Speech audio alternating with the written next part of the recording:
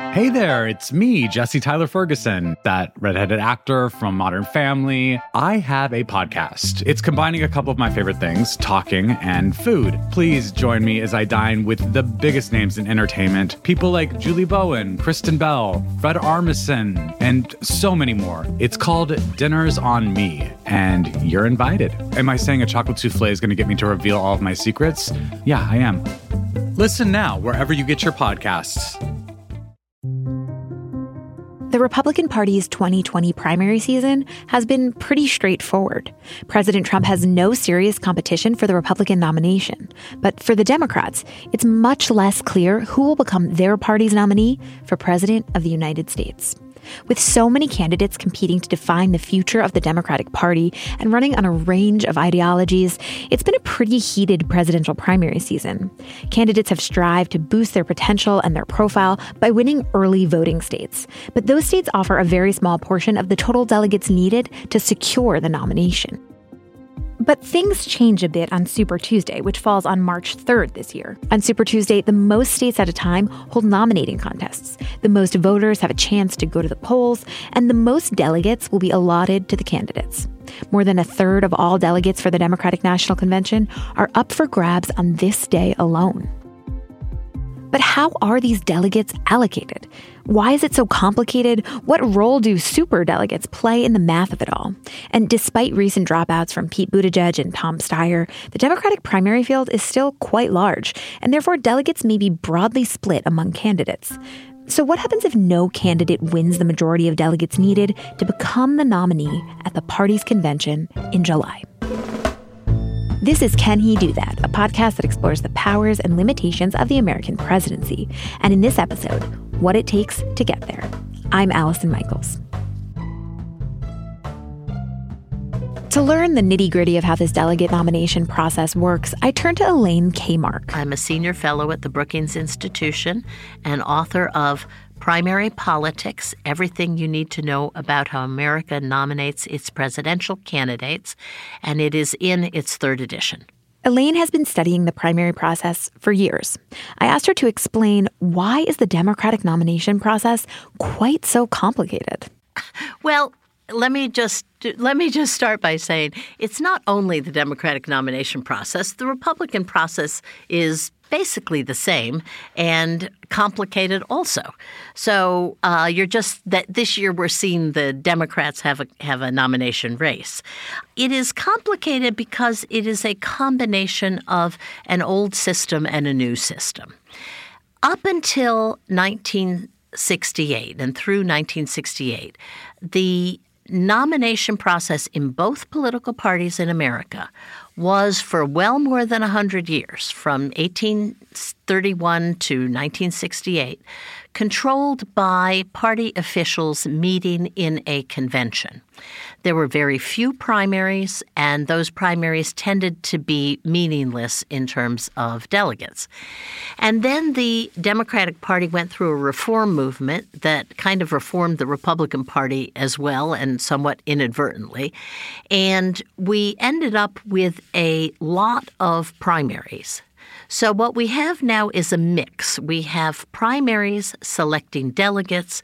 The delegates are going to an old-fashioned convention, but they're getting there in a different way. They used to get there by virtue of their party office or their elected office, and now they get there as a result of primaries. Can you explain what changed in 1968 that led to this reformation of the process? Sure. In 1968, the Democratic Party and the whole country, in fact, was split in two over the Vietnam War. And there were candidates like Senator Eugene McCarthy and then later Senator Bobby Kennedy who were against Lyndon Johnson's pursuit of the Vietnam War. Most of the delegates to the 68 convention had been handpicked by party leaders in the states, and they were loyal to Lyndon Johnson, and then when he dropped out of the race, they were loyal to Hubert Humphrey, his vice president. And this infuriated people. They thought that there was just simply no way to get into the nomination process. And therefore, if some of your listeners want to go to YouTube, you can easily find lots of footage of the riots, really, outside the convention hall in Chicago that year, and the near riots inside the convention hall that year. And so when the dust settled, the party established a commission to look at the way it elected delegates to conventions. And that commission ended up changing the whole process dramatically. So what was changed to help more reflect the will of the voters? The process that came into being in 1972 and has existed more or less with variations since then established something that is not common in most American elections. Most American elections are winner take all. The process that the Democrats implemented in 72 said that candidates and delegates should fairly reflect the will of the voters in primaries. And so what the Democrats established was a proportional representation system for delegates going to the convention. And that was new not just for the Democratic Party, but that was new really in American politics. All right, so I want to talk a little bit more about today and how this process is working right now. I read this great quote from Seth Borenstein at the Associated Press that said, "The race for the Democratic nomination starts out like a sporting event and finishes more like an accountant's ledger." Does that sound about right to you? That is a great quote. And yes, it does, because in the first early states, the campaigns are really doing one-on-one retail politics. You know, if you look, they're meeting citizens in community centers and in restaurants, and it is very much like an old-fashioned campaign. Once we move into Super Tuesday and beyond, the campaign turns into really a television campaign. There might be a town hall or there might be a rally or something. But basically, what are the candidates doing? They're going from TV studio to TV studio and radio studio to radio studio, trying to get 5 minutes on drive time, to try to get the attention of millions of people. And that's a very, very different. The metric that emerges from that is counting delegates.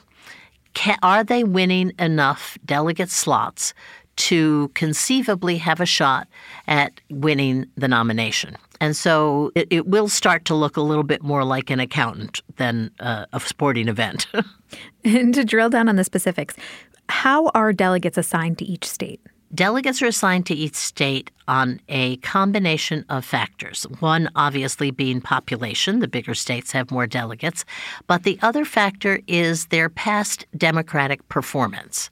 So you will take the votes of, say, Michigan in the last 3 presidential elections and establish an average, which along with their population will give them a certain number of delegates. So obviously very, very Republican states don't have as many delegates as very Democratic states. And how does the vote then determine the allocation of those delegates to each candidate? Well, those are determined by congressional district. So, for instance, most congressional districts have either 4 or 5, sometimes 6 delegates. A very Republican district in the Democratic Party will have only 2 or 3 delegates. A very Democratic district can have as many as 8 or 9 delegates. The vote in the primary will be calculated by congressional district. And then there's a formula for awarding delegates. So, if you have a 4-delegate district, and let's say that Bernie Sanders and Joe Biden are running very close to each other in that district, the split might be 2 and 2.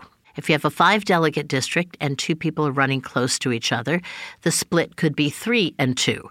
So it's all done in a formula. It sounds terribly complicated. Believe me, in the days before everybody had computers and spreadsheets, it was very complicated. These days, the networks have this all, put into their systems, and as soon as we get decent results, you'll be able to calculate the delegate split. Here's an important thing to remember a lot of people don't realize. The early primaries, for instance, the March primaries, most of them will be allocating delegates to presidential candidates, but the actual people who will fill those slots oftentimes won't be elected till May or June even. So we will have, in some instances, delegate slots, but no actual people in those slots for a couple more months. And the idea is that those people will then go on to reflect the voters' wishes and nominate the candidate that they're assigned to at the convention. Yeah. One of the big contentious issues in the modern nominating system has been whether or not delegates are free agents, able to vote who they think is best, or whether they are bound by the results of the primary. And it's a little bit like, a member of Congress, right? I mean, there's 2 ways of thinking about representation. We send a congresswoman off to vote her best judgment, or we send her off to vote what we would vote as the voters. The delegates is sort of the same situation. Now, in the Democratic Party, the rule says that delegates shall, in all good conscience, vote for the winner of the primary, or whoever they were elected to represent. And I think that has been the rule since the 1984 convention. And it's pretty good because what it basically says is, look, the expectation is that if you get elected as a Bernie Sanders delegate, you're going to go to the convention in Milwaukee and you are going to vote for Bernie Sanders. However, it does allow for people to change their minds, particularly if new information comes out. And that's important in a system that starts in February and ends in June. Lots of things can change during that period of time. And so there is some flexibility in terms of the role the delegates have. Have we seen that before, though? Have delegates gone rogue? Yeah, once in a while they do. We haven't seen it in large enough numbers that it was of consequence. But, from time to time, like in 2012, on the Republican side, there were some Rand Paul supporters who got elected in Mitt Romney delegate slots. And that they tried to, make a difference on some platform issues, et cetera. There weren't very many. It obviously didn't impact the eventual nomination, but, it was frankly a problem for Romney. So, we have seen people, particularly if the campaign isn't watching, we have seen supporters of another candidate try and get elected in somebody else's slot. How do you get elected to a delegate slot? Who are these people? Most of the time, the people go to a congressional district convention or a state convention, and they have to bring along lots of friends and lots of family, in order to get elected. And that's very grassroots. It's very participatory. People fight hard for these slots. And most people who get elected as delegate slots are activists in their communities who have somewhat of a profile. Could be somebody who's in the teachers union. It could be somebody who's in labor union. Could be someone in the Democratic Party. It varies. But usually these are people who are community leaders in some way. And what about superdelegates? What makes them super? How are they different from your standard delegate? The superdelegates are delegates by virtue of the office they hold, and they are not bound by the results of the primaries in their state. So one of the unintended consequences of the reforms that happened was that at the 1980 convention, people realized that there were very few senators or congressmen or governors on the floor of the convention. And people thought, given how contentious it was, that, frankly, they ought to have been there. One of the reasons they weren't there is that suppose you're a congressman and you want to have good relations in your district. You certainly don't want to make your party activists mad. Well, one of the ways that you could sort of make them mad was showing up at the Congressional District Convention and taking one of the delegate slots. So congressmen particularly were disincentivized to go for these slots and consequently weren't at the convention. Now, given that in our democratic system the president rules with Congress, okay, not over Congress, it's kind of important to get along with the people you're going to govern with. And so the decision was made to simply make people who have certain offices delegates to the convention by virtue of their office. Now, in all of this, there's another complication. Given that some candidates have dropped out, I found it interesting to learn that delegates pledged to a candidate who has dropped out can actually act differently based on the state that those delegates are from. So in some states, delegates have to vote for the pledged candidate anyway, even if they're not in the race anymore. In other states, delegates get to decide for themselves at the convention who they want to vote for.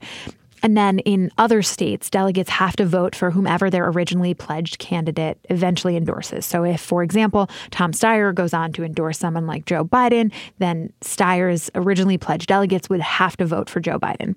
So things are sort of bound to get a little bit crazy. But after all of this is squared away, how many delegates do you actually need to win the nomination? You need 1,991 delegates to win the nomination on a first ballot. You need more than that to win the nomination on a second ballot because the superdelegates only vote on the second ballot. So if no one wins on the first ballot, approximately 771 people will then be added to the total in the convention, and you will need a majority of those people. So if nobody wins a majority on the first ballot, then it goes to a second ballot and the superdelegates then add their votes in. But the Sanders camp has been arguing that the person with the most votes should win the first ballot, even if they don't have a majority. What I don't exactly understand is how exactly that can be up for debate. Are the rules concrete around this? What do they say? The rules are absolutely concrete that you have to have a majority, but the rules to the convention have to be ratified by the convention on the opening of the convention on Monday night. So if you wanted to change the rule from a majority to a plurality, you would bring it up as a minority report in the Rules Committee. You would bring it to the floor of the convention and then try to get a majority. So in other words, if you have a plurality going in, it's going to be sort of hard to change the rule because you need a majority to vote for the change in the rule. So if no one wins a majority of delegates in the first round, that means we have something called a contested or brokered convention where negotiations then begin. What does that look like? Well, there's a couple different scenarios out there. The first one is that a candidate ends the primaries in June, just say 100 delegates short of the magic number. My guess is that at that point, between June and July 13th, when the Democrats meet in Milwaukee, there will be lots of discussion and lots of wheeling and dealing and lots of phone calls and meetings. And my guess is that the candidate who has a big-size plurality will, in fact, get to a majority. The second scenario is that come June, you've got three candidates kind of closely bunched together, with nobody with a very big lead and everybody still in the mix. At that point, you will also engage in a lot of deal making and telephone calling, etc. And maybe someone will get the first ballot number before they go to Milwaukee, or they might have to actually go through a first ballot and wait until the second ballot at where the superdelegates would be the tiebreakers. So that's sort of the way to think about it. It's interesting that a lot of people, particularly young people, have said, well, how do you do this? And it made me sort of sad because I realized that our politics is so polarized these days that the younger generation has never actually seen just political negotiations, which have gone on for centuries in our country and in other democracies. I mean, what will happen if no one has a majority will be a series of complex negotiations between candidates and other candidates, between candidates and delegates, between candidates and powerful groups in the party like labor unions or teachers unions or civil rights groups, and that will work itself out. People did used to negotiate all the time. Have we ever seen a contested convention before then in history? Oh, yeah, lots of them. I mean, in 1976, Governor Ronald Reagan tried to take the convention away from President Gerald Ford. In 1980, Senator Ted Kennedy tried to take the convention away from President Jimmy Carter. In 2016, the Never Trumpers tried to keep Donald Trump from getting a first ballot in Cleveland at their convention. So, yeah, we definitely have seen a lot of this. One big reason why we're talking about delegates is that even though the primary season stretches from February to June, this one day of voting, Super Tuesday, will decide a sizable portion of the delegate math. So why is there one big day like this? Why does Super Tuesday as we know it exist? When the system changed from basically a semi-public system to a system that was dominated by binding primaries, that was the big difference between 68 and 72. It became, again, a system that was unique in the American electoral system because it wasn't one election on one day. It was actually a sequence of elections, right, taking place from February to June. Well, as that sequence matured, people realized that, wow, being first in that sequence got you a lot of attention. First of all, winning early was very valuable. As we've seen, it's given Senator Sanders a great boost nationally. And the states that were early got lots and lots of attention. Not surprisingly, lots of states tried to be first. Well, that's kind of impossible, right? You can't all be first. So the Democrats, followed by the Republicans, established what's known as a window. And they said no one can have their primary or first-tier caucus prior to the first Tuesday in March. And then they proceeded to make certain exceptions. So that first Tuesday in March became the starting point for both political parties. And hard as it may be to believe in this day and age when the parties can't seem to agree on anything, the two parties over time have agreed on the first Tuesday in March being the starting point, and they've agreed that 4 small states would be allowed to go early: Iowa, New Hampshire, Nevada, and South Carolina. So for the last several cycles, that's basically been the situation in the nomination race. Do the same states always vote on each Super Tuesday every 4 years? How many states is it this year? This year it's 14 states, and the big new participant is California, which moved its primary up.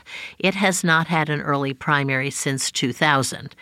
A lot of this is not centrally dictated, other than when you can start. So then what are you watching for on Super Tuesday?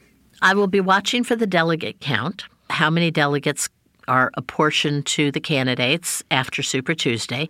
And we may not know that until the day after because California is in a different time zone and it's going to take a while to sort out the votes and the delegates. The second thing I'll be watching for are what is the difference, what is the spread between the first place finisher and the next finisher? Is somebody running away with it or is it still a race? And the third thing will be how many candidates really underperform, don't make the 15% threshold, and get very, very few delegates, because those are candidates you can expect to drop out, if not the day after Super Tuesday, in the weeks to come. So then after Super Tuesday, how can candidates strategize to make sure they capture the most remaining delegates as possible? Which states come into focus at that point? Well, there's still a lot of big states after that. You have Illinois and Ohio and Michigan coming after that. Later on in the spring, you have Pennsylvania and New York. New Jersey usually is at the very end in early June. So there are still a lot of big states, and you have to look very carefully at the districts within those states where you think you can win the most delegates. And that is a tough thing to do, but if you're not running a delegate race at that point, you're really not in the race. All right, Elaine, thank you so much for your time. Oh, well, thank you.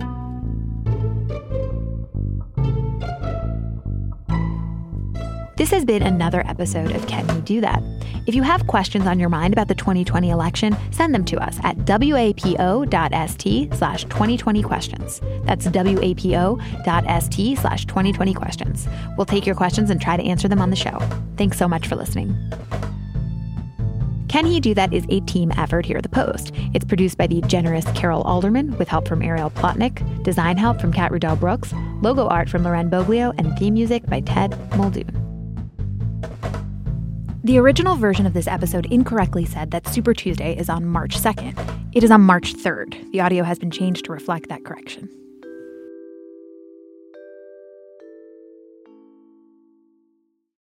If you're looking for a smoking gun, I can absolutely guarantee you, you will not find it. In October 2001, a series of letters filled with a deadly powder called anthrax were dropped into the U.S. mail system. What started as an unprecedented case turned into an unsettling mystery. Who sent these deadly letters? And why? From Campside Media and Sony Music Entertainment, I'm Josh Dean, and this is Cover Up Season 4, The Anthrax Threat, available now.